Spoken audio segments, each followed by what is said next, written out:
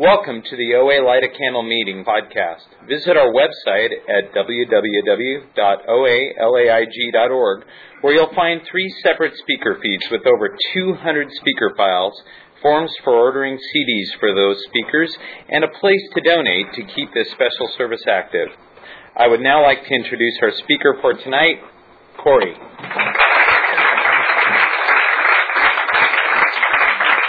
Hi, I'm Corey, and I'm a compulsive overeater. Okay, so I'm going to pass around some pictures, but I have to give you a little explanation because I'm kind of anal about things, and I put all my pictures in order when I was redoing them recently, and from youngest to oldest, and I put them all in this cool thing in order, and then I was like, well, what if they go this way? Then I'm not going to see the order. So you can go any way you want to, even if it's not in order, but if you take the youngest picture and you look this way, and then you flip it over, then you'll be going along with my will. So I am definitely a compulsive overeater, and I also have anorexic and bulimic traits, and I'll maybe talk about that. But I'm just a hardcore compulsive overeater. I don't think I was born as a compulsive overeater, although I know some people who say that they were, and I guess we're just all different in that way. I was diagnosed as a type 1 juvenile onset diabetic at the age of 9, and everyone had their eyes on my food.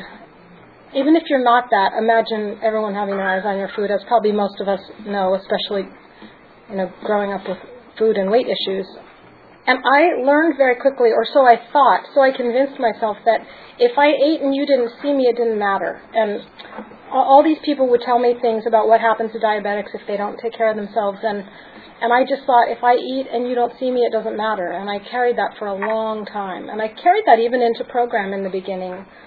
And then along the way, somewhere in working the steps, and if I think back to it, I probably could figure out where, but in working the steps somewhere, I realized that I give a lot of power to what other people think. And conversely, if it doesn't matter if you don't see me, then I don't give myself really enough power or something. And so I started to realize it matters. It matters because I matter, and because I don't want to have all those complications. And it's not just being a diabetic. I mean, we all, food and weight can create lots of complications in life.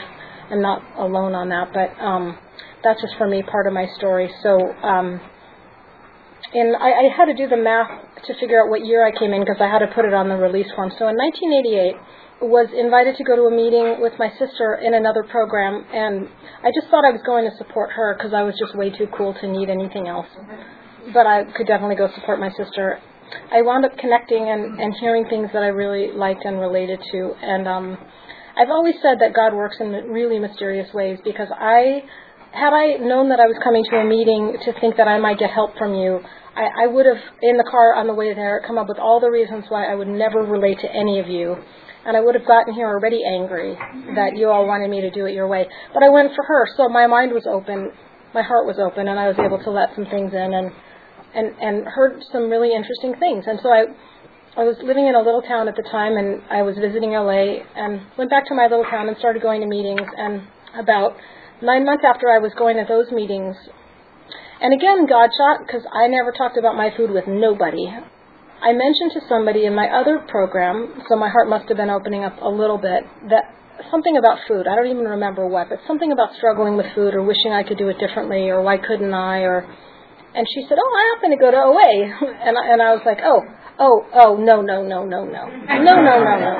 I don't struggle in those ways. And it took me a few times of talking about it with her, but something had me keep on going back to say, well, do you really think I might get help there? And finally what had me come here was, she said, well, if you don't like it, you can leave. And I thought, all right, that's cool. So I can come and I can listen, and if it's not for me, I can leave. And I needed to know that I didn't want to check in and not check out, So I came and I liked it, and I connected here, and I heard you all talk about things that you did with food that really helped me come out of the closet with food. And the first time I heard somebody say that they ate part of something, felt ashamed, threw it away, walked away, had it speak to them, walked back, take it out of the trash and eat the rest of it, I didn't think anybody was ever going to know that about me, that I had done that, on more than, 10 handfuls of occasions. And I heard that, and I was like, oh, well, maybe I could share that someday, that I've done that too. And that began my ability to be honest about things that I was ashamed about. There were things, when I gave away my first 4th step, that I didn't think I was ever going to tell anybody else. And even those things I gave away. I told my sponsor about them. So, let's see. So I grew up in a family where food was really important, and it was very confusing. My family's communication is always very cryptic. Even like this week, my mother's birthday was on the 6th. So the Saturday before, my partner and I took her to LACMA, and we saw this amazing exhibit, and we took her to lunch. And this week I got a text from my mother that said, was it something that I said that made you angry? And I thought, the last time I saw you, we went to LACMA. We took you to Marie Callender's, and we said goodbye, and I said, I love you, Mom. But that's cryptic, right? So that's my family. So take that and then shift to food. And my family, my dad's mother, who was so all about food, and food is love, and love is food. I think now, knowing what I know about recovery, and knowing what I know about how difficult it is for me to be uncomfortable, I think that my grandmother probably was just uncomfortable when she didn't know how to show somebody that she loved them, and her language was food. But she would say things like, are you hungry? No. You want some Jell-O? No. How about an apple? No. I'm not hungry. Really, I'm not hungry. You want a cookie? Okay, I'll have a cookie. And then she'd say, should you be eating that? Well, I mean, I won't tell you what I really thought because we're being taped, but it was along the lines of golly, but it was, with a little more colorful than that. And that was like how I grew up with everything. And I know I'm not alone, but I also, it's after many, many years of program and therapy, it's fun to laugh about it, It took me a lot of years to really realize, okay, so some of the first realizations that I had, bless you, when I was kind of new in program was that I wasn't always really hungry when I ate. I didn't know that. Like, I really thought, I must be a really hungry person because I eat a lot. And then I got to see how when I was uncomfortable, maybe that's when I ate. I didn't know that. I didn't have that awareness. There's a very dear friend of mine who talks about not knowing that there was a difference between wanting to eat and eating. And I learned that here, that there was a difference. I also heard many years ago that for every year that I'm in program, I get 1 more second between thought and action. So at 22 years, I've got 22 seconds before, I take some sort of action. And maybe I'll get to it. We'll see what winds up happening. But it's been a tricky year for me in that way. And there were many actions that I felt like taking that gratefully those 22 seconds saved my behind. So when I was wanting to get abstinent in the beginning, I didn't really know what that was. We didn't have food plan yet, and so we didn't differentiate between abstinence and food plan. And for people who are kind of new, abstinence is, it's what we don't eat. It's how we set up our program so that we count another day, and then at the end of the year we take a candle. And then a food plan is what we eat and what that looks like maybe. And like some people do 3 meals a day with nothing in between. Other people do other things. So I wanted to become abstinent, and I didn't know what that was. And what I knew was diet mentality, and I didn't yet understand that it's really different and that it needed to be really different for me or it was a setup. So I set up this food plan, abstinence, that it was so perfect that the great news for me, and I don't know if this is any of your experiences, was that when I was on, I didn't go on often on commercial diets, but when I did, there's an excitement period for me in the beginning of having something new. Like, you get to run over to the sheet and look at what do I get to eat, and okay, I get 4 of these things, so okay, now what are those things? And there was an excitement for me that usually lasted about 2 to 4 days. And then at the end of the 2 to 4 days, when the excitement wore off, then I would begin to rationalize, this protein bar has no sugar and no wheat and the right kind of carbs and fiber and all that stuff that was on this plan. but it's about the size of a Snickers bar, right? So maybe they're the same, right? So, cut to welcome to my brain. And I could still do that, except I don't, I don't because I have 22 seconds between thought and action. I don't because I have tools now that I've learned here, and I'll talk about some of those. I also just want to say I was at the birthday party a couple weeks ago, and which is the convention that we have annually for anyone who doesn't know what that is. And somebody came up to me who was from another area outside of, I don't remember if she was outside of LA or outside of California, and she told me that she had listened to me speaking at this meeting from the internet, because I've spoken here a couple times before, and she thanked me. She got a lot out of my share. And I just want to say that I'm really aware that right now I'm not only speaking to all of you, and every speaker that speaks every week is speaking to whoever may be out there who doesn't have a meeting in their town, who doesn't, maybe not sure if this is a place for them to come or if they're going to fit in here. So I'm aware, like there's, I'm being of service to the community of OA, and for that I'm really grateful. So I've been here 22 years. I shared about that. My family's cryptic. I shared about that.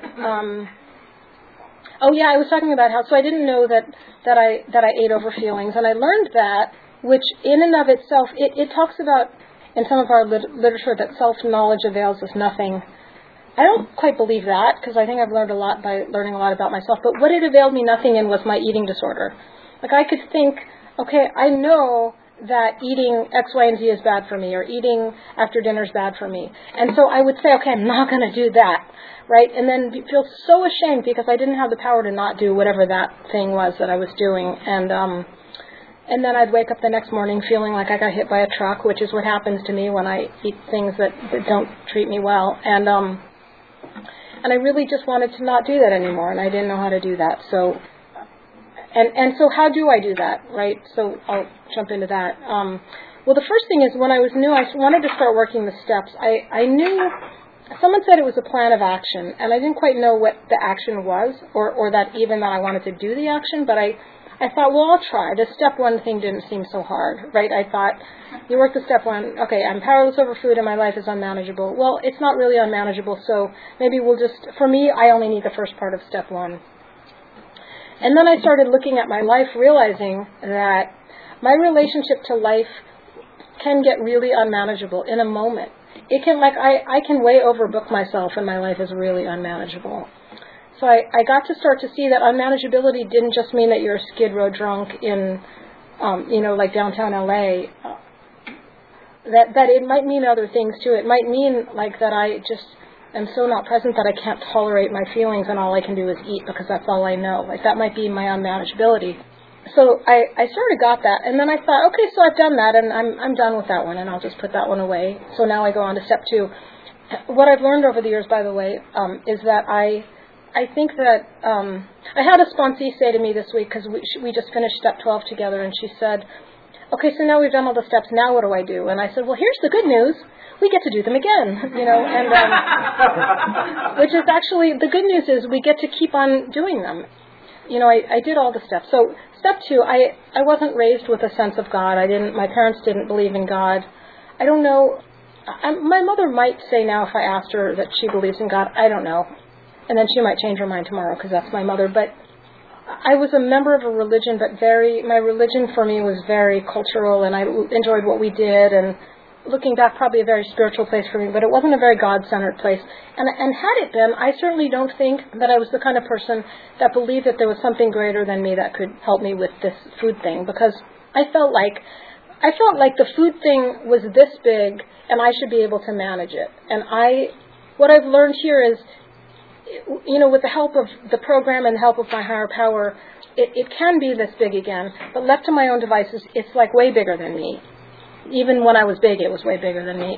So I started to think maybe there was a power greater than myself, which is kind of step two. It's like, came to believe. Okay, so I think I'll believe. You all talk about it. It works for you. I'm not going to necessarily go through all the steps, but I worked them all methodically, one by one. The first time I went through them, I got to step 4 and started writing, and then fell apart and stopped.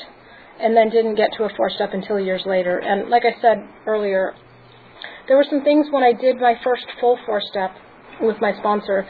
She reminded me that the 4th step and the 5th step are different. So even though the 5th step is reading your 4-step to your sponsor, the 5th step is a very different process. And I was sharing with her that I might possibly be uncomfortable about some of the things that I had done that really needed to go in my 4th step, but I wasn't sure if I was going to be able to read them to her. And she said, well, so write them down. And then, when we sit down to do them together, you don't have to read them. You can decide. You can give away as much as you think, and keep as much as you think you need to for your... It was a very sort of non-judgmental way of doing it. And there were some things that I didn't think I was ever going to tell anybody. And I wound up telling her. Now, granted, that sponsor had been a prostitute and a madam, and, and I wasn't. I was on the other side of, those sort of issues. So there wasn't a whole lot that I could say that would shock her, but I didn't even think it through that much. I just thought, and you maybe may be able to relate to this, I just thought that there are parts of me that are so awful that if I show you, then there's no way that you're going to be able to stick around. So I got to learn in the 5th step that at least one other human being wasn't afraid of my dark side. So, and I continue to work the steps. What I've learned now after working them all many times is at this point that I don't necessarily go from 1 to 12 always. But what I do if I'm in the middle of my day realizing that I'm running self-will run riot, then I do a 4 through 9. I do a quick inventory where I look at maybe what's going on, what's my part, what are my resentments. I find somebody to give it away to. I look at my character defects, which doesn't mean that I'm bad and awful and horrible. What that means is that there's probably something that I'm doing that co-creates what's happening. And I had to learn that because I for a long time didn't like the word defect. I just thought, I can't say defect, it's a defense. It's not a defect. And now it doesn't really matter to me. I suppose it is. I mean, it's a part of me that clearly doesn't help me get closer with my fellow humans and doesn't win friends and influence people. So I learned to put that down on paper. And then I look and see if I need to make an amends for that.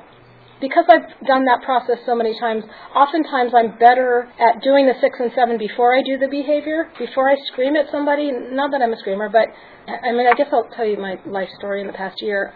And actually it's important because I learned how to be really uncomfortable and find ways of tolerating and getting support around discomfort without it being food. So last May, I was riding home from work. One day I was on my bike. I was riding home from work. I got home and there was an urgent message from my father's neighbor. So I called her back, and after a series of phone calls to the Beverly Hills Police Department, I found out that my father had shot my stepmother and killed himself. And so I came home and found all that in a moment. 2 of my parents were dead, and it's been, I don't know, where are we in February? So we're 9 months, and I'm just now realizing that I may come up with what I believe happened, but it's one of those things in life I'm never ever going to know what happened. So I have been uncomfortable, to say the least, and I used to think, when this first happened, I thought, I would never share this. And then I listened to AA speaker tapes, and I think on what they go through and what they share. So I think there's something really important about sharing that, because I think there's a way to tolerate life without eating. I guess that's the message that I got this year. Not that I haven't had bigger meals, not that I haven't had more coffee or chewed more gum. I definitely have, but I haven't gone back to food the way I used to eat. And I've had to confront a lot of feelings, as you can imagine. So, and of the people that survived, me and 3 siblings, 2 step-siblings, we all have very different ways of reacting to what happened, of being with it now, of being with each other. My stepmother has 2 daughters, and they have a very different process to go through than my brother and I do, although she was my stepmother and I loved her. And I was at a family gathering today, and as I was driving home, I thought, I am really uncomfortable. And then I thought, but I'm speaking tonight. What? And I thought, well, why not share? It's possible to be really incredibly uncomfortable. and not use our substance over that because I have another way. So I'm going to just sort of titrate back to talking about God for a minute because I think it's probably the thing this year, God and all of you, and also, outside help and all the other things that I've done this year. I don't know how, like when I was new, and when I first started believing in God, and someone said, even if you don't believe in God, maybe try getting on your knees when you want to eat, just as an experiment and see what happens. And I didn't think that there was any way that was possibly going to help, so I was out to prove you wrong, right, which was sort of my deal. And I was going to prove you wrong. And so what I found was when I wanted to eat, if I got on my knees, it lifted. Maybe not in that moment, maybe not in that hour, but if I could tolerate it, it lifted. And so I learned along the way in this program that. I learned along the way how to call other people and let people in when I was hurting or not hurting, or when life was going well even, which I think for addicts is equally as hard sometimes. I know for me it was and is. And so I learned all these things along the way as I was working my program and going through. I mean, I'm not the only one in life that will lose two parents. I think that's, we're all headed in the same direction. If you didn't know that, sorry to break that to you. And there's no Santa Claus, by the way.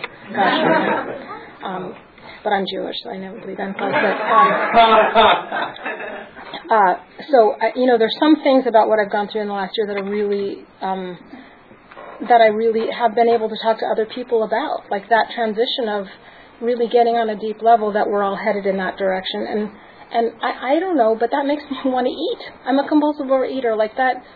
I think, well, if we're all headed there anyway, why do I do this? Why be abstinent?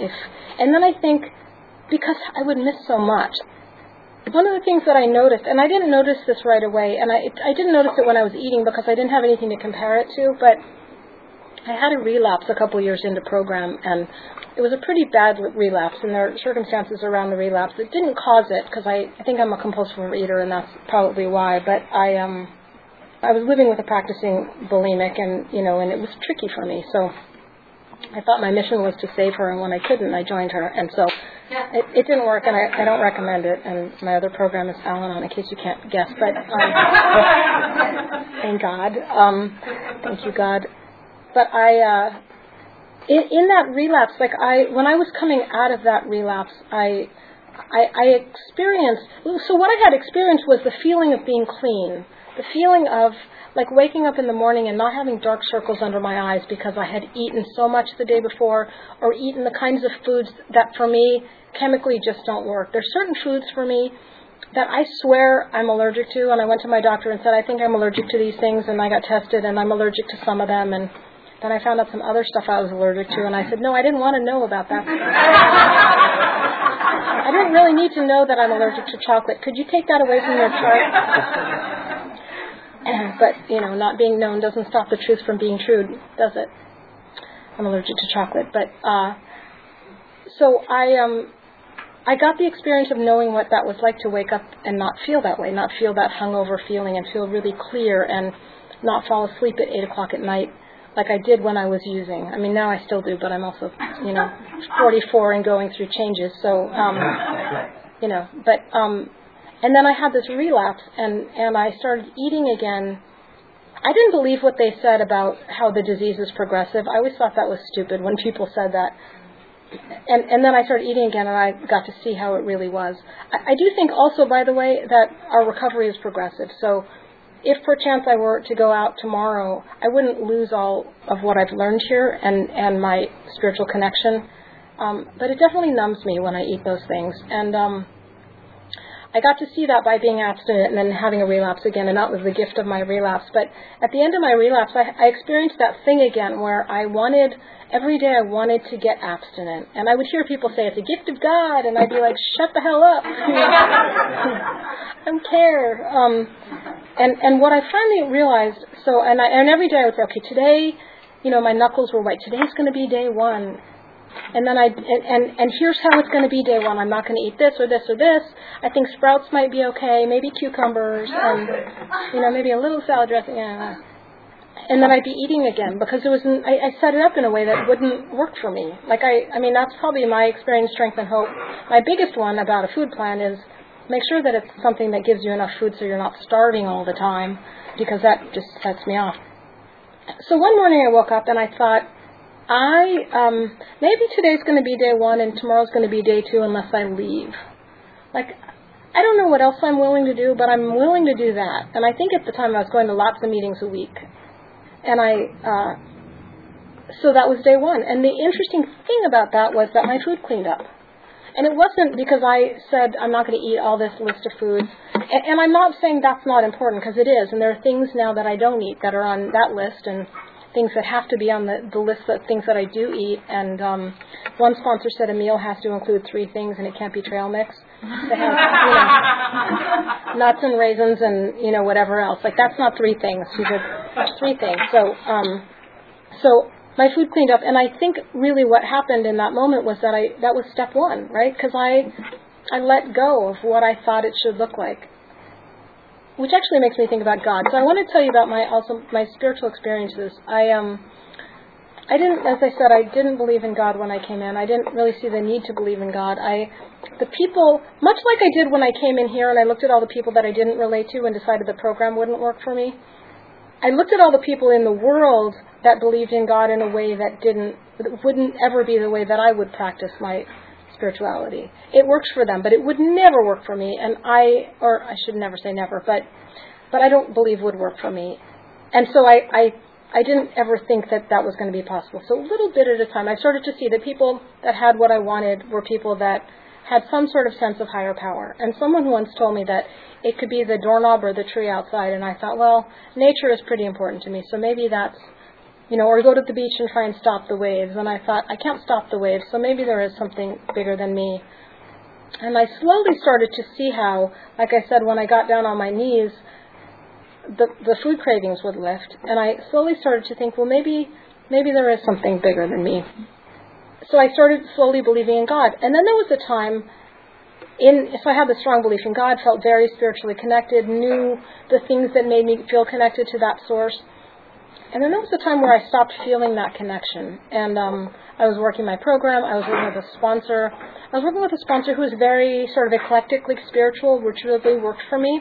And I started to lose that feeling of spirituality and that feeling of connectedness. And I still wanted to believe, but I wasn't feeling it. And I called my sponsor and I said, I'm not feeling it. And she said to me, tell me about your concept of God. And I said, well, I went to this retreat once when I was new, and they said, write down on a piece of paper a 1 ad for God, what you want your higher power to be.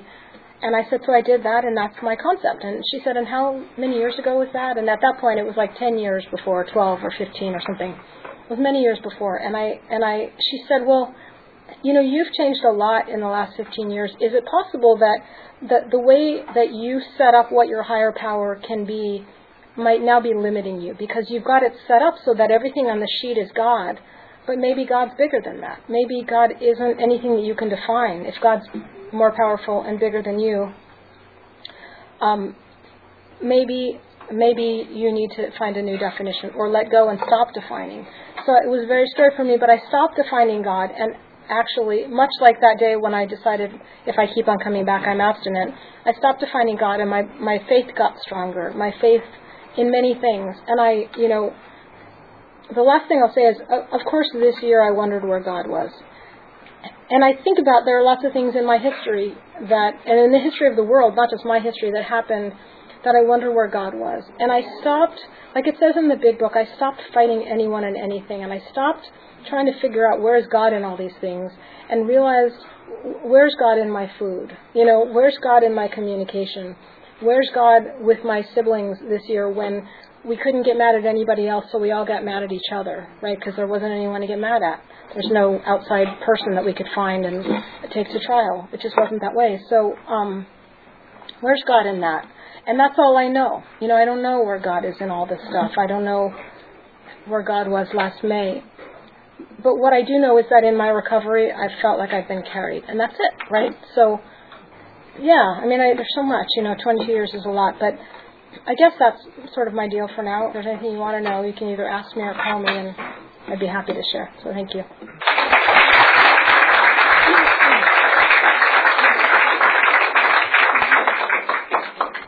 questions and answers? Yeah. Okay. Thank you very much. Let's talk about how you work Step 11. Absolutely. I love Step 11. I have ever since I started to believe in a power greater than myself. Well, Mickey loves the story about how my experience with meditation started out as napitation, because every time I would meditate, I would fall asleep. What I do, I was taught a very formalized kind of meditation, and the Reader's Digest version of that is that I check in to my body and I find the most tense part of me, and then I check in and I find the loosest part of me, and I just go back and forth and just notice what's different about those two.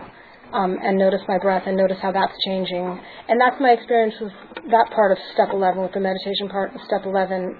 Regarding God's will for me and, the power to carry that out, I guess, this year I just realized I don't know.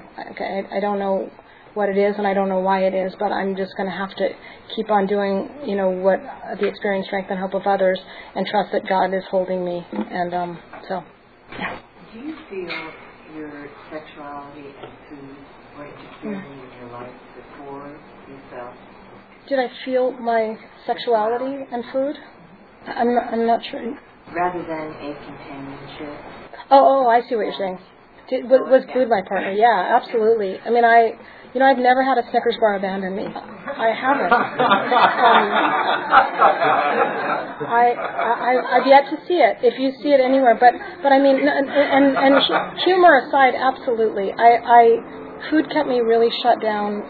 It kept me busy. It was my Saturday night date. It was all of those things. And I think part also of what's kept me abstinent is that I'm in a relationship with another human being, actually, and not just with food, and that in order to continue to be present and do my half of the relationship, I have to continue to do what I do that helps me stay clean and sober with food.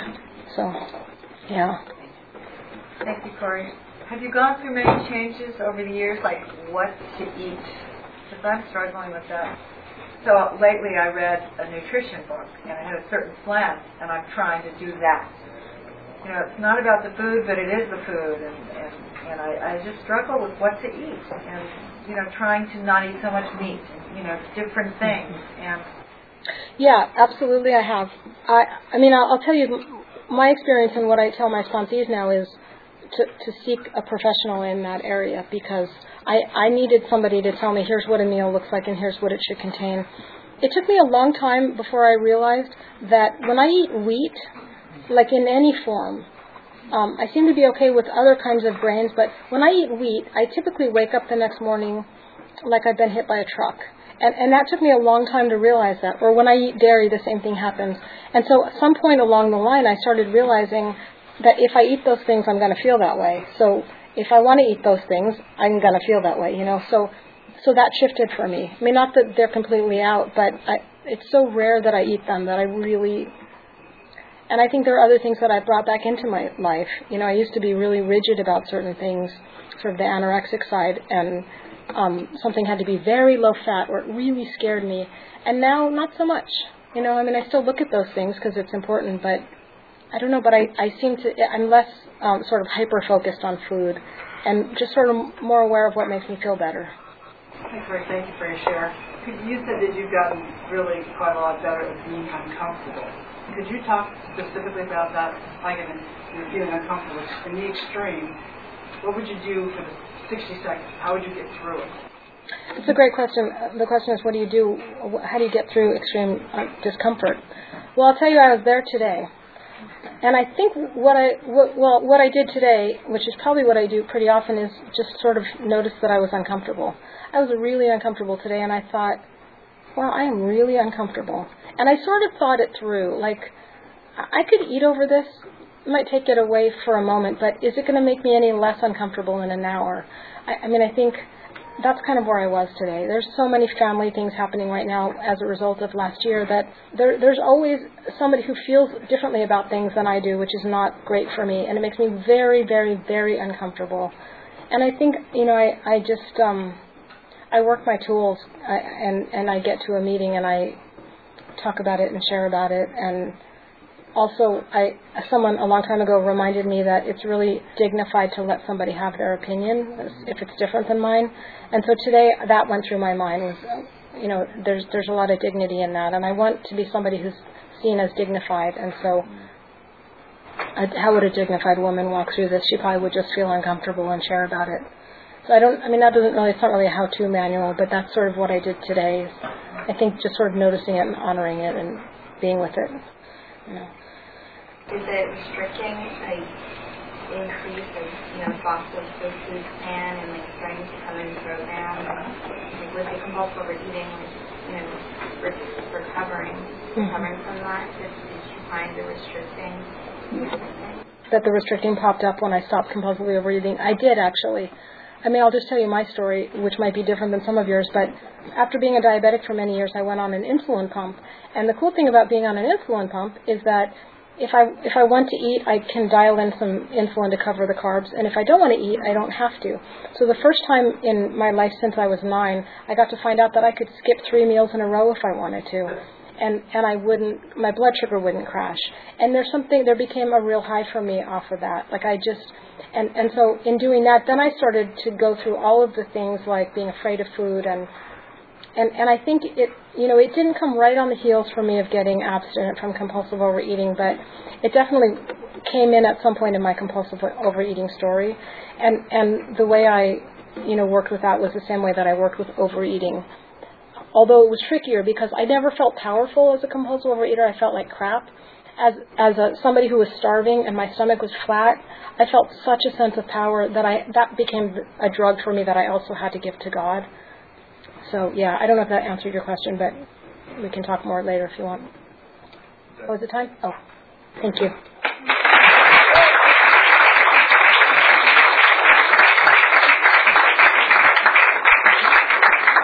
And you could press my pictures